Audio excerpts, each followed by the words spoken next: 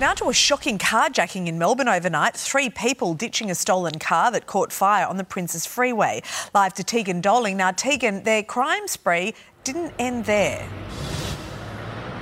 It didn't, Mon. This all occurred just after midnight when a car that had stolen number plates sideswiped a truck on the Princes Freeway.